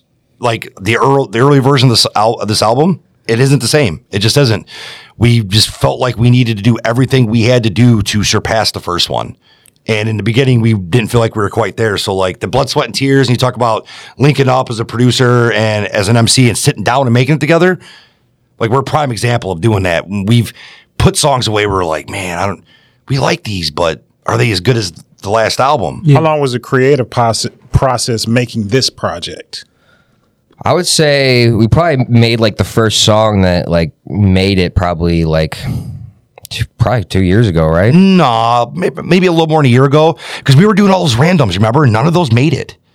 Yeah, but we didn't do a ton of those, and like that first song I think we did was track number 4 on the album, Admit It. And that's definitely more than a year old at this point. I think we did that like July, August 2021. Yeah, so that was like almost 2 years ago, a year and a half ago. But yeah, I've got one lyric on the album, on the track with Bang Belushi, where I say, nearly made a whole album, put it back on the shelf. And like, yeah, we probably have like close to an album's worth of material that didn't make it, which is like a lot of the early stuff that I did. And on top of that, before we even started working on this project, I was kind of trying to do the thing where you get a bunch of different producers and you're just collecting shit that people have sent you. And I probably had 8 or 9 tracks of a project like that I've completely scrapped at this point. So like, we're picky, it's been a long road to get to this point, but like, I'm glad I'd rather do it like that than put out a bunch of bullshit that I'm not happy with a year later, you know? So you all so like when you got one, when you know, is it a mutual agreement that this is one we're going to run with? Okay. Well, I'll tell you this. We had a different version of the album, and Pat was actually the one to approach us and said, I think you guys should do a few more to try to beat the first one. And we agreed right away, like, yeah, I think we should do a few more too. But we ended up like getting hot, and we did like 5 or 6 in a row. They ended up being like the best shit on the album. So like, that having that third ear and having people who like we can, some people, their egos can't take shit like that. Like you said, people not being around other people enough. They're not personal. COVID for me was really a weird like thing on my like creative drive, and just like it took me a while to like remember how to like be around people and shit, and like that's like a big part of how you write music is what your life is. And if your life is just sitting in a fucking cube all day, like I don't know, it was hard for me to get back into like, I think that's why this past year the shit we started making started like getting a lot better. Was just It was the beat difference. Really, it was me. I'll flat out tell you. The beat. No, I'm serious. We were missing some shit that we didn't have from the first album. I was the one picking the beat, so I think that's what I'm saying. Is like you got to be in a headspace to like know what's going to work. Like when you're making music, like if you're like fucking in some other place, like you're not going to be picking your best beats, writing your best bars. So yeah, I think it's all intertwined. Now you referenced wannabe producer. Now you trying to get into your producer bag? Yeah, that's the hope. It's a lot of fun for me. Just like finding dope samples and shit. Like I'm starting to find that like a lot of times like with artwork, for example, I want to learn how to get into painting as well, because I just feel like if I can really translate, I can hire somebody to do a piece of artwork for me, but they're not gonna be able to exactly nail what I'm envisioning in my head. But like if I can actually just put that shit down, it's kind of the same shit with beats, you know what I mean? You helping him with the beats? He did just give me a shit ton of drums. I can't explain to you how much I just gave him in drums. I literally gave him 70% of my library. I still have everything from 2003. And I collect drums every month. Some get bought, some get stolen. You gotta steal. You have to. That's part of the game. It's part of the game. We steal their samples. Well, I remember when Fruity Loops and all that shit, they was like, they go Pharrell snap, he go for all Pharrell snares, all Pharrell such and such. You download that fucking pack and be like, yo, I got Dr. Dre's joint from, so like it was like, it's like cooking though. Like we both got the recipe, but you're gonna get two different end results. You can have all the Dre's snares and hi hats. If you don't know what the fuck to do with it, you just sitting with them. Yeah. Like that's where the difference comes in between like a beat maker and a producer. A producer is gonna get in there, they're gonna listen to all 6,000 different drums and they're gonna craft a sound. A beat maker, first one is hitting. Yep. That's what I'm using, and I'm gonna build my beat around it. So it's different. But everybody stealing is part of the game. Yep. Like there's nothing wrong with it. This shit is not looked down. It's not frowned upon. You got somebody. It's all about what you're stealing. And who you're stealing it from. If you're stealing sounds, that is part of the game. Yep. If you are stealing lyrics and bars and flow patterns, and I heard my man say this, I'm going to tweak this word or two, that is wrong. That's wrong. So that shit get you kicked out of colleges across the nation. It's plagiarism. Just like, so if you like got hired to like put out like a sample pack for somebody or like a drum kit pack with like whoever the fuck, Splice, like, and some people were bootlegging that shit on Reddit, would you be pissed or would you be like, oh, it's part of the game? Well, if I was putting it out with Splice, that means they're paying me straight up. I don't give a fuck what anybody does after I get paid for it. That's true. Okay, that's basically what I was asking. Like, but I guess it depends on how you look at it, because like there's some catch-22 with some of that shit. Because think about this, right? I spent 10 minutes talking shit about younger cats not doing it like we did it, without trying to sound like an old grumpy man. But at the same time, I'm 39, so 96, 97, 98, my teen years, those are like, to me, like looking at hip hop from that point of view, how good the music was. And 1998 for me was like one of the fucking greatest hip hop years. But at the end of the day, we literally, there's 50-year-olds who look at them kids and go, man, they're not keeping it real. But in reality, if they said back in my day, we used to steal people's music and remake it, that's what they would really be saying. So at the end of the day, we got to really be real about that. Yeah. Like hip-hop don't exist without old music. So what's so crazy is because, so Puff take hits from the 80s, but it sounds so crazy. It was only the 90s. That shit was only 10 years ago. 10 years old, yep. You know what I'm saying? But to us growing up, because we wasn't around, I was born in 82, so I didn't hear all the music. So in the 90s, when I hear an old sample, that shit brand new to me. Right. So now it's feel like when I hear somebody take a sample that we grew up on in the 2000s, I was like, man, that ain't shit but such and such. But we were doing it. And it's like, yeah, we were doing it. That's only 10 years old. It's too soon to do it. Yeah. But in real life, Puffy was 10 years ago. And Puffy sampled his own shit. Yeah. And like you said, 98 was the last good year and Puffy ruined it. Well, shit, how old was Super Freak when Hammer took it? Like 4 or 5 years old? Tops? Yeah. See, if they Under Pressure couldn't have been that old when Vanilla Ice snatched that bitch up. Yeah. Remember, he was trying to like fake the bass line. He was like, it didn't go like that. It went like this. And like he just said the same thing. Like, bro, you sampled the exact song. You didn't change anything.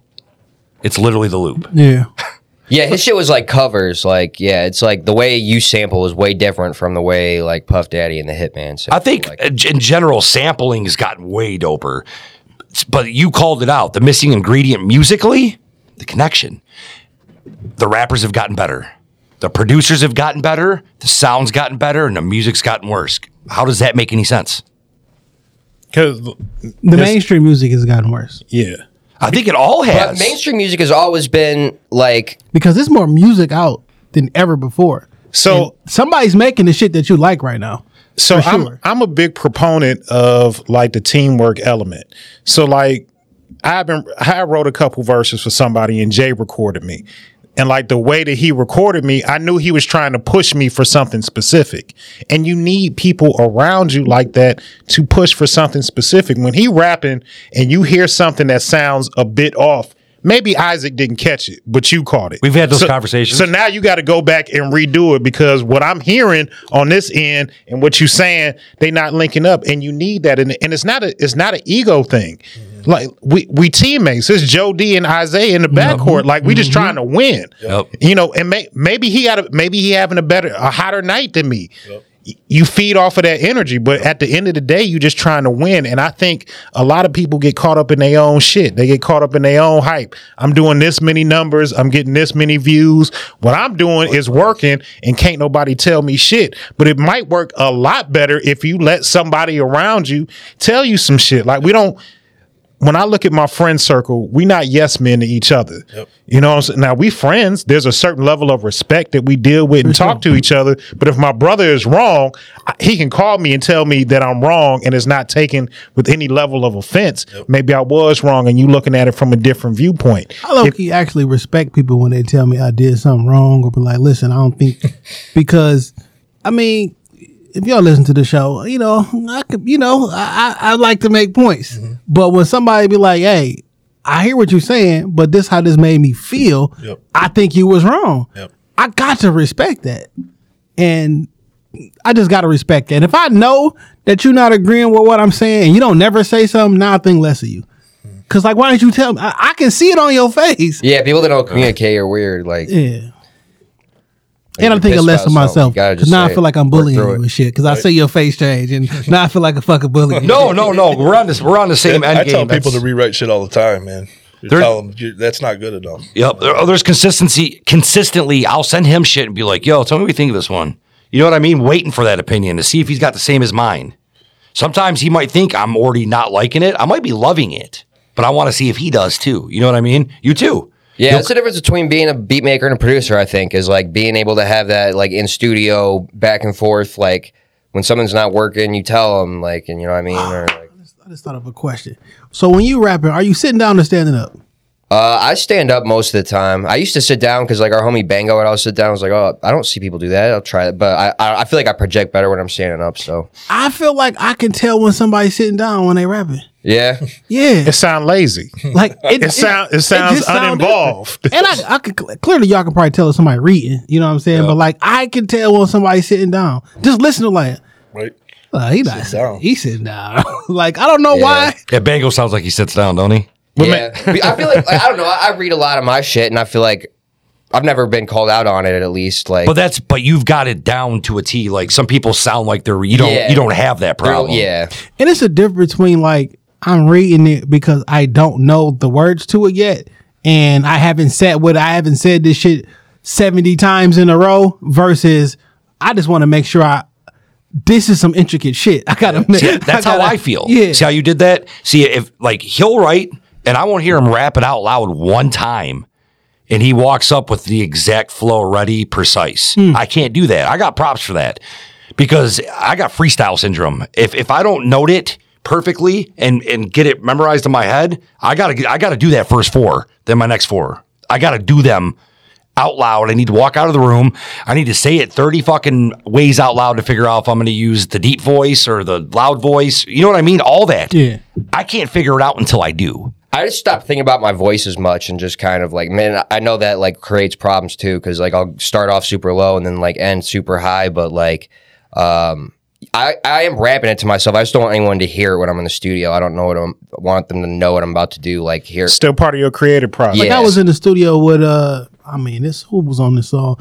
It was about 8 or 9 different younger artists and old artists from Detroit, and in and out the booth, right? And some of them standing up, some sitting down, and like it just sound totally different. Yeah, like I can tell, and I guess because Chest the airways projection. is it's constricted. Like Diaphragm. it sounds totally different. Stand up, young man. Yeah. Stand up. Put your head up. Poke your chest out. Stand up. And in my personal opinion, for young rappers out there, you go ahead, you record that song the first time, you take that shit home, you ride around with that shit for 2 weeks, however long, keep saying it, and then come back and re-record that shit. Because you're going to say it differently. Because you know it now. Like you knew it before, but now you know it. I got some homies though that'll do that, that'll re-record their shit, and I'm like, I liked it better the first time, and I feel like you're overthinking it. But see, with what you're saying, that's a style of person. Yeah. Because I that's me. You don't let me. He fucking one takes the shit every single time. If you got the gift, you got the gift. You feel me? Our work is so easy. I make the beat, and usually if I play a beat, it's usually not finished yet. So I'm like, all right, man, I'm gonna start working on it. 20 minutes. He's usually done with the first verse. All right, I got the first verse. All right, cool. I'm just finishing the beat up. Give me 5 minutes. Line it up. You like this? Cool. You like this intro? All right, dope. This is where you're coming in. 35 seconds later. All right, let's do a dub. Oh, no dub? Oh, just the single track? All right, cool. I'm just going to put it on loop. It's simple. Some people you be playing games with, they're like, yo, you think you can do this and that? And I get what you're going for, but some people be asking you to do some crazy shit. And you're like, oh, wow, I'm stunned right now because what you're asking me to do literally don't fucking fit. So now I've been seeing some of the young kids, they still inside of sound and how he creates, right? So now they just do, I'm a freestyle, just do punching. I like that part. Keep that. And I'm just gonna basically say a whole bunch of crazy. shit. They literally do like one line at a time the whole way. Yeah, I'm like da. Keep that shit. Keep that shit. And then like technically the whole shit is like a free form and free of thought.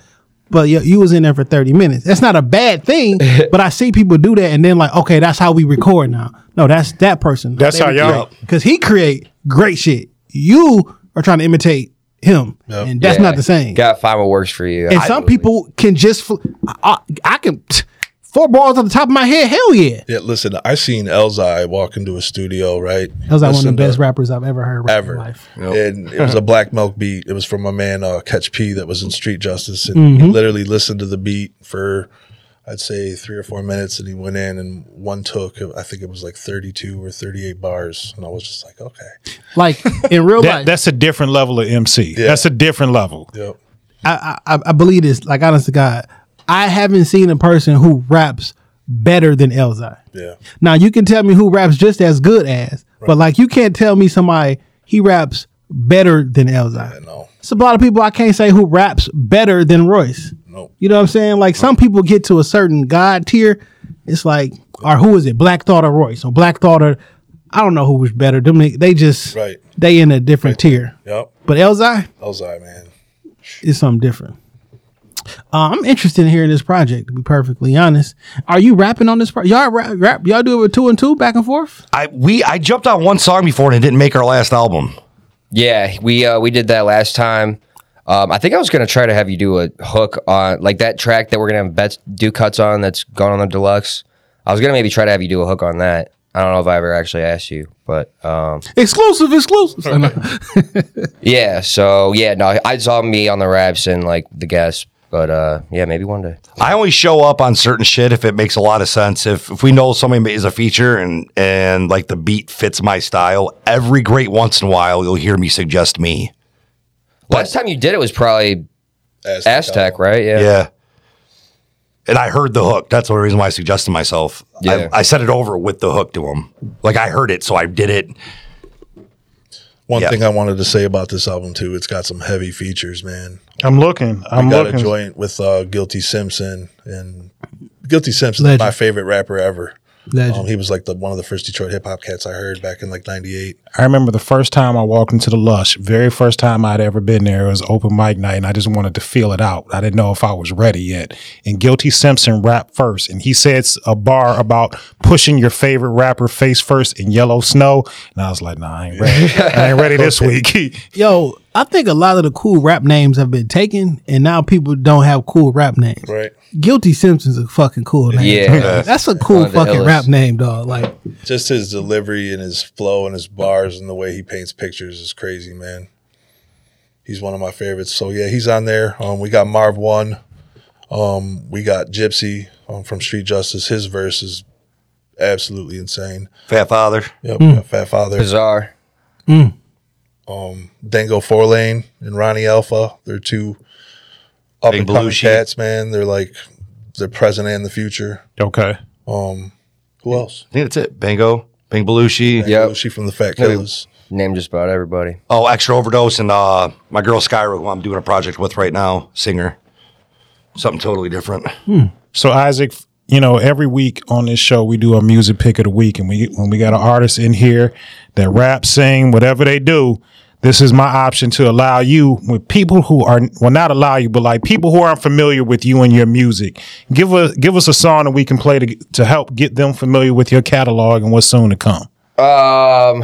Shoot, you guys, something that's already released? I'm guessing, yeah, because people got to check it out. I mean, if you got an exclusive for us, you can definitely email it, and we'll run it at the end of the joint too. No, we could just let's play the new single that just dropped. I would say that's what people should go check out, because we just dropped the music video. Just go run that up on YouTube, like, subscribe. And the other joint we dropped is here we go.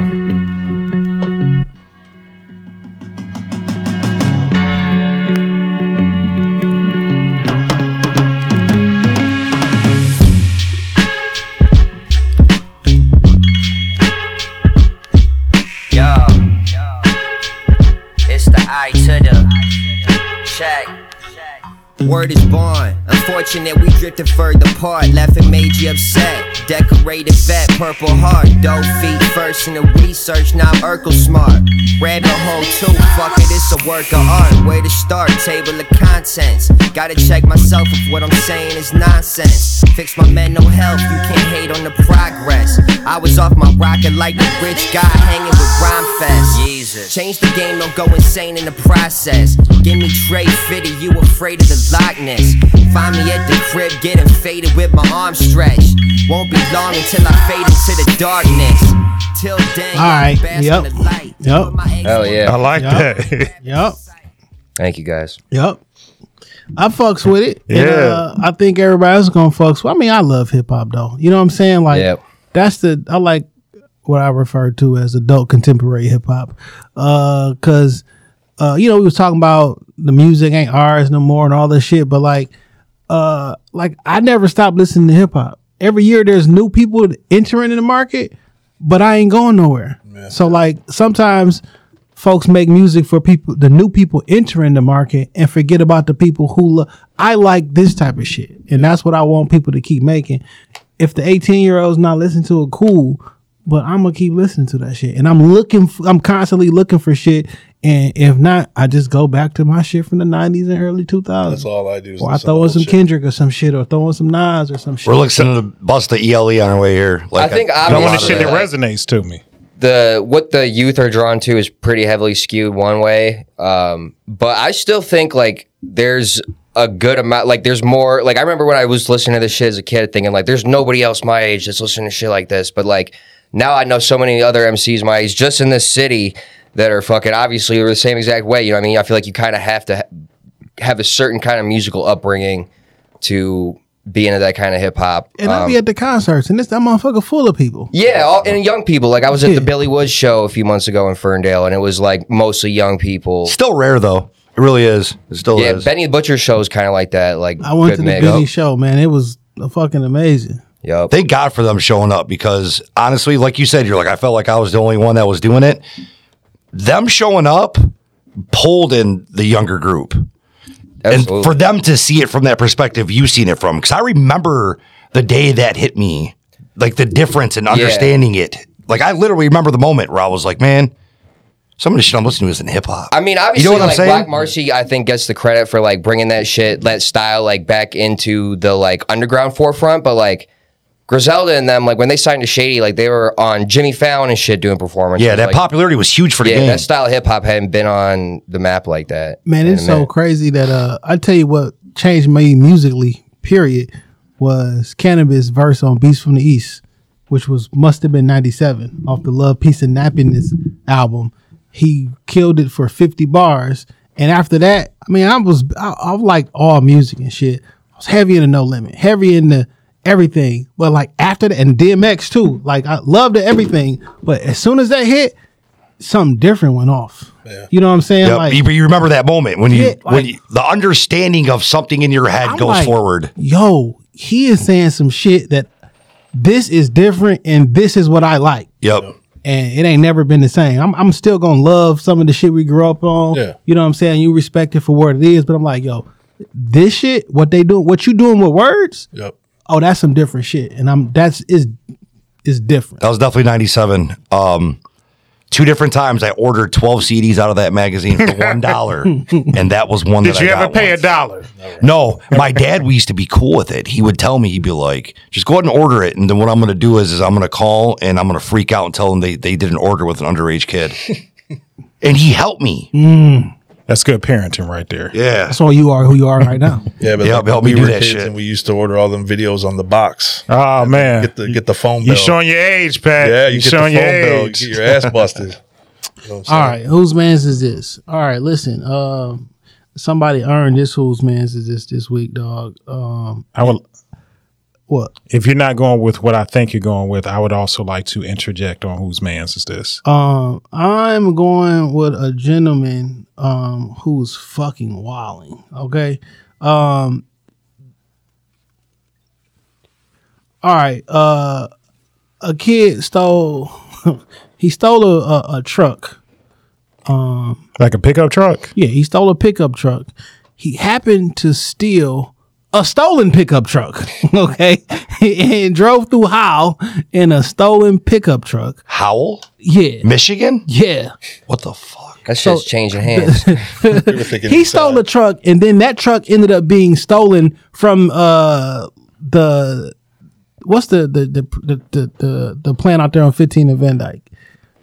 Like you got the worst, like the worst luck ever. It's like a Ford plant, isn't it? No, that's the Chrysler. Yeah, the Chrysler plant. Yeah, Chrysler plant. No, that's a Dodge plant.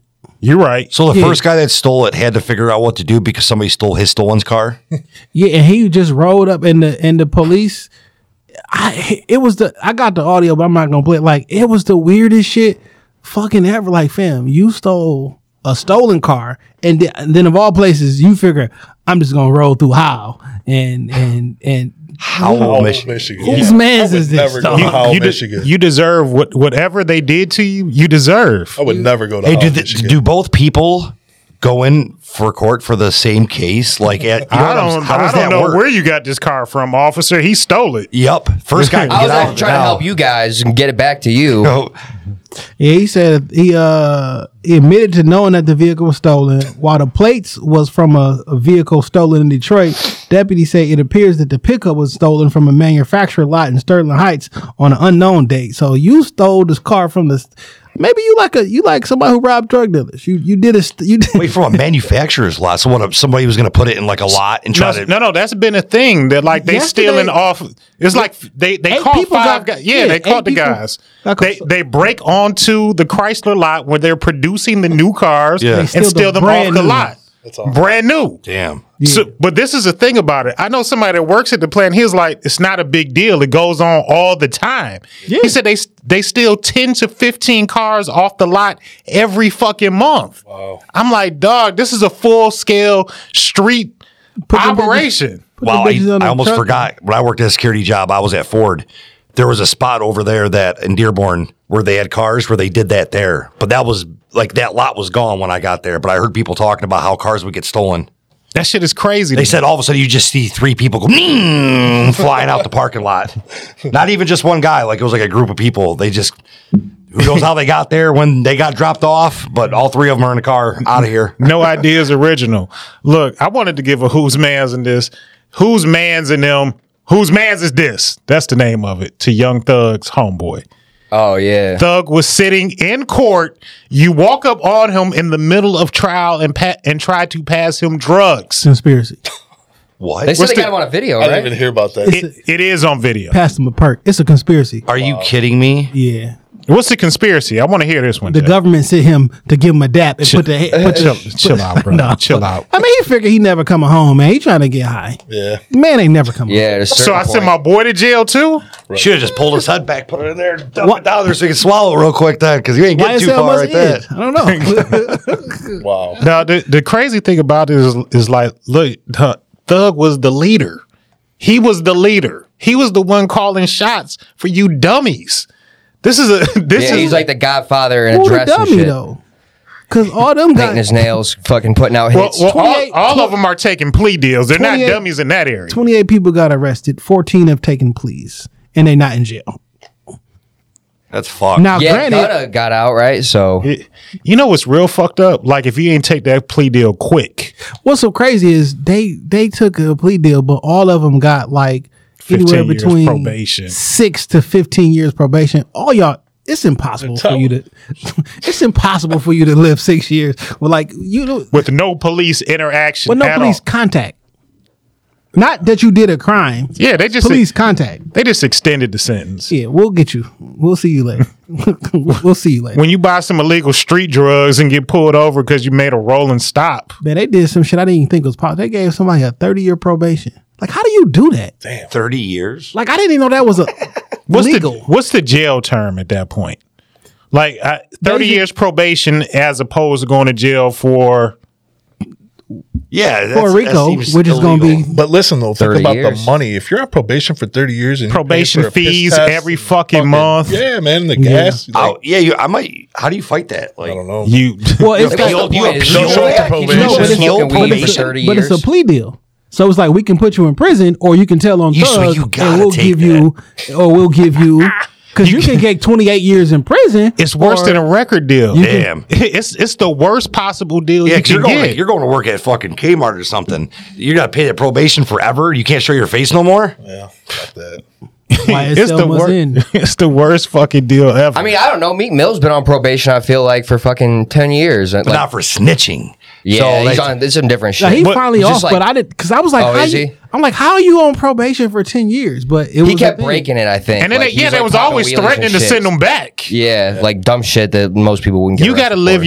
your, but I mean, even if you get probation for let's say 5 years, you're really living your life on fucking eggshells. Yeah. Because literally, if the police pull you over, because Well, look at, I know where you live at. There's no way you can stay out of trouble. for Somebody, 5 years, Some- 1 year is fucking rough. You wanna somebody leave in the your state, you gotta neighborhood get is going to permission. come over your house with a gun, and you're going to prison.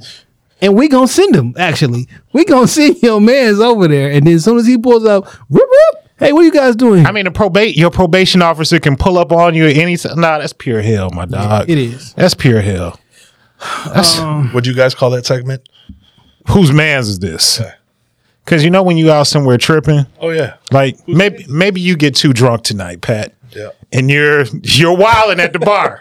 You're wilding. You're pushing shit over. Those are the good old days. You know, you're stomping on feet. And like, whose man's is this? Now listen. He came with y'all too. So the segment originally started because I asked the question is when somebody says whose man's is this, who's at fault? The guy who's wilding out or the guy That who brought brung him. him? Like who is the The guy, I was watching a stand-up thing the other day, and somebody was talking about a scenario like that where they went to like an album release party with their friend, and their friend was just like wilding out and doing some out-of-pocket shit, and the bouncer was like, "Is this your buddy?" And he was like, "No, dude. Like I vouched for you. I fucking brought you to this event as my +1, and you're not. No, I'm not. You know what I mean?" So he basically was like whose man's is this? I thought that was a good way to look at it. I've been an embarrassing +1 Man. at a wedding. Listen. At a wedding. Open bar.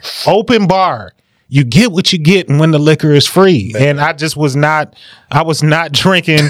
I was not drinking and I wasn't rationing my drinks out. Who am I to judge? My nigga. Who am I to judge? My nigga. Listen, I'm Indian and Irish, man. So when I used to get down, man, that's why. Oof, you just keep going. And now I'm embarrassing somebody that bought me here as a guest. Yep. So when somebody be like, hey, yo, whose man is this? You're like, oh, fuck. I've never done that, but I've had it done so many times, and it's always drinking. Yeah. Yo, Pat, before we play the Benny music, it's something I wanted to ask you because beyond being involved in Detroit hip-hop history, you got some hoop history in the city. Oh, yeah. And that you, back in your day, you played in the paint with some heavy hitters around the city. Yeah, man. Well, actually, I grew up in Dearborn Heights, played in Dearborn Heights, and we had two coaches come from Chadsey to Dearborn Heights in '94, Vic Bichard and Morris Blackwell. They're Detroit PSL legends. And, you know, I played AAU growing up when AAU first started, you know what I mean? So when it was still pure. Yeah, when it was still pure, and you actually had to be good to play. You right. know what I mean? And, you know, you played against inner city teams and stuff, but then when they came along, you know, our first scrimmage was against Country Day when they had Battier, and like both Weber's brothers, you know what I mean? And then we went to Cobo, and I had like Robert Tractor Trailer drop step dunk on me 13 times in a row. Yeah. He was like 6'11", like 350. I was 6'6", $170. You changed your last name to Trailer. Well, the thing is, I had like a 43-inch vert. I was 14, so I was getting up there with him. Yeah, man, it was just too much. Like he's a Tractor Trailer. You said this is in what 94, 95. So well, he graduated, I think 96. 96. Yeah. So I mean, he a junior. You in your freshman year, like this is literally a man versus a child. He was also 5 inches shorter and 150 pounds lighter. Yeah. So that was an experience, and then you know I got to play St. Cecilia's a few summers, and that was just incredible, especially like staying after and getting to watch the pro league with like George Gervin and Isaiah and all the Pistons and shit down there, and Jalen. You know what I mean? So yeah, played a lot of Gus Macker tournaments, probably over 100. You know, that's a name you don't really hear anymore. The Gus Macker tournament. Well, I used to go just for the dunk contest, man, and I'd win $5,000 every Sunday. You know what I mean? And that's a nice little hustle. Yeah, for sure. You get $5,000 from that shit. Yeah, back in the days, yo. But yeah, so I got to play with them, and then Rashad Phillips, the greatest point guard of all time to me, man. Legend. I watched him. Yo, Rashad Phillips was on the cover of the Yellow Pages, my G. I remember that. You know what the Yellow Pages are? It was some good hooping going on off 6 Mile. I don't know if y'all seen that TikTok going around, but they asking people questions. They was like, what are the Yellow Pages? They don't know what it is. It was like, was it something about the Constitution? I'm like, Jesus Christ.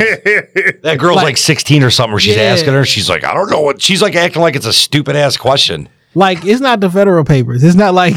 Look, man, my mom used to get the phone books yearly. I used to deliver them. That was like a good hustle. You could make like real a life, quick my auntie $200 delivered them or got paid to deliver them, but we were just in the bed of the truck, literally actually delivering them. So she got the money. We got McDonald's. They used to do that at the Yellow Pages. People would be in the back of a truck and they would throw them. I forgot about that. My mom would keep the Yellow Pages for years. Like we would there was a cabinet in the kitchen where all the Yellow Pages and the White Pages were in case you needed to call something. We had a closet walking in from the side door where you walk in upstairs, and that's really all that was up top was a bunch of fucking Yellow Pages. Front door, the closet right by the front door, that's where they was at, all the Yellow Pages and the White Pages. Listen, I still got a phone book, man. I got a phone book. Like a phone book. Shit written in it. Low-key, it's a lost art. Need that shit in real life. That's a lost art. We old, man. Yep. We old. I remember being in like 5th or 6th grade, I'd go look up kids from like 3rd grade that disappeared from my school. I'm like, man, I've seen him in 3 years. Man, where is he? If you looking in there looking for his last name. So look, at the end of the show, we always like to open it up for our guests. Look, tell people your socials, where they can find you, if they want to work with you, they want to find your music. This is your opportunity. Isaac, I'm going to let you go first, and we'll move around the table. All right, you can find me at isaaccaster.net. That's ISAACCASTOR, like castor oil.net. Instagram is Mr. Caster. Twitter, Isaac Caster. Facebook, YouTube. Just Google me. Foulmouth 313 at Instagram, Twitter, Foulmouth on Facebook. That's really it, I think. Just Google Foulmouth 313. That'll bring up everything. Foulmouth 313 at Bandcamp. Just keep the 313 on there and you'll find me anywhere. Hit me up. Come grab some beats. I've got about a couple thousand of them, so come do that. Pat313, Pat_313 at Instagram. I also write at DetroitRap.com, so you can go to DetroitRap.com and see all the best hip hop, R&B, and street rap from the city. I also work for a company called Pro Sound Media, publishing and all that kind of good stuff. So Pat313 on everything. That's what's up. It's your man Dame, 3_313 on Instagram, Twitter, TikTok. At me, talk to me, I talk back. When you see that blue and the black, you know where you at. It's Shop Talk Podcast. Shout out to our guests for coming through. Make sure y'all appreciate y'all. Thank you guys, man. Appreciate it. Make sure February 3rd, y'all go get the projects. We'll have the links and everything in the show notes. Yo, Isaac said one thing I don't want to glaze over. He gave his website information. Purchase the art from the artist. Yeah, we're gonna have vinyl on there. Eventually, you go. Hopefully, like maybe a month. CDs are on the way. T-shirts, all that shit. So and you can get all that February 4th at the Old Miami at the release party. Yeah, come fuck with us. It's gonna February be crazy. 4th, Old Miami. Crazy. Yeah, we got Novelist and Hero, Dango 4Lane, Fat Father. We got Book Brown. Who else?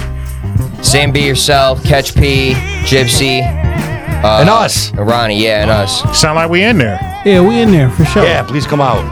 So shout out to y'all. We'll be up in there. Shout out to y'all for fucking with us. 353 episodes in a row. Listen, man, when you see the blue and the black, you know where you at. Shop Talk Podcast. I'm wearing blue and black shoes too, believe it or not. There you go. There you go. Came in uniform. When you see the blue and the black, you know where you at. Shop Talk Podcast Studio. Book some time. I'm not saying we the Rockefeller Podcast, but we are Jay and Dang. Hell yeah. Peace. Peace.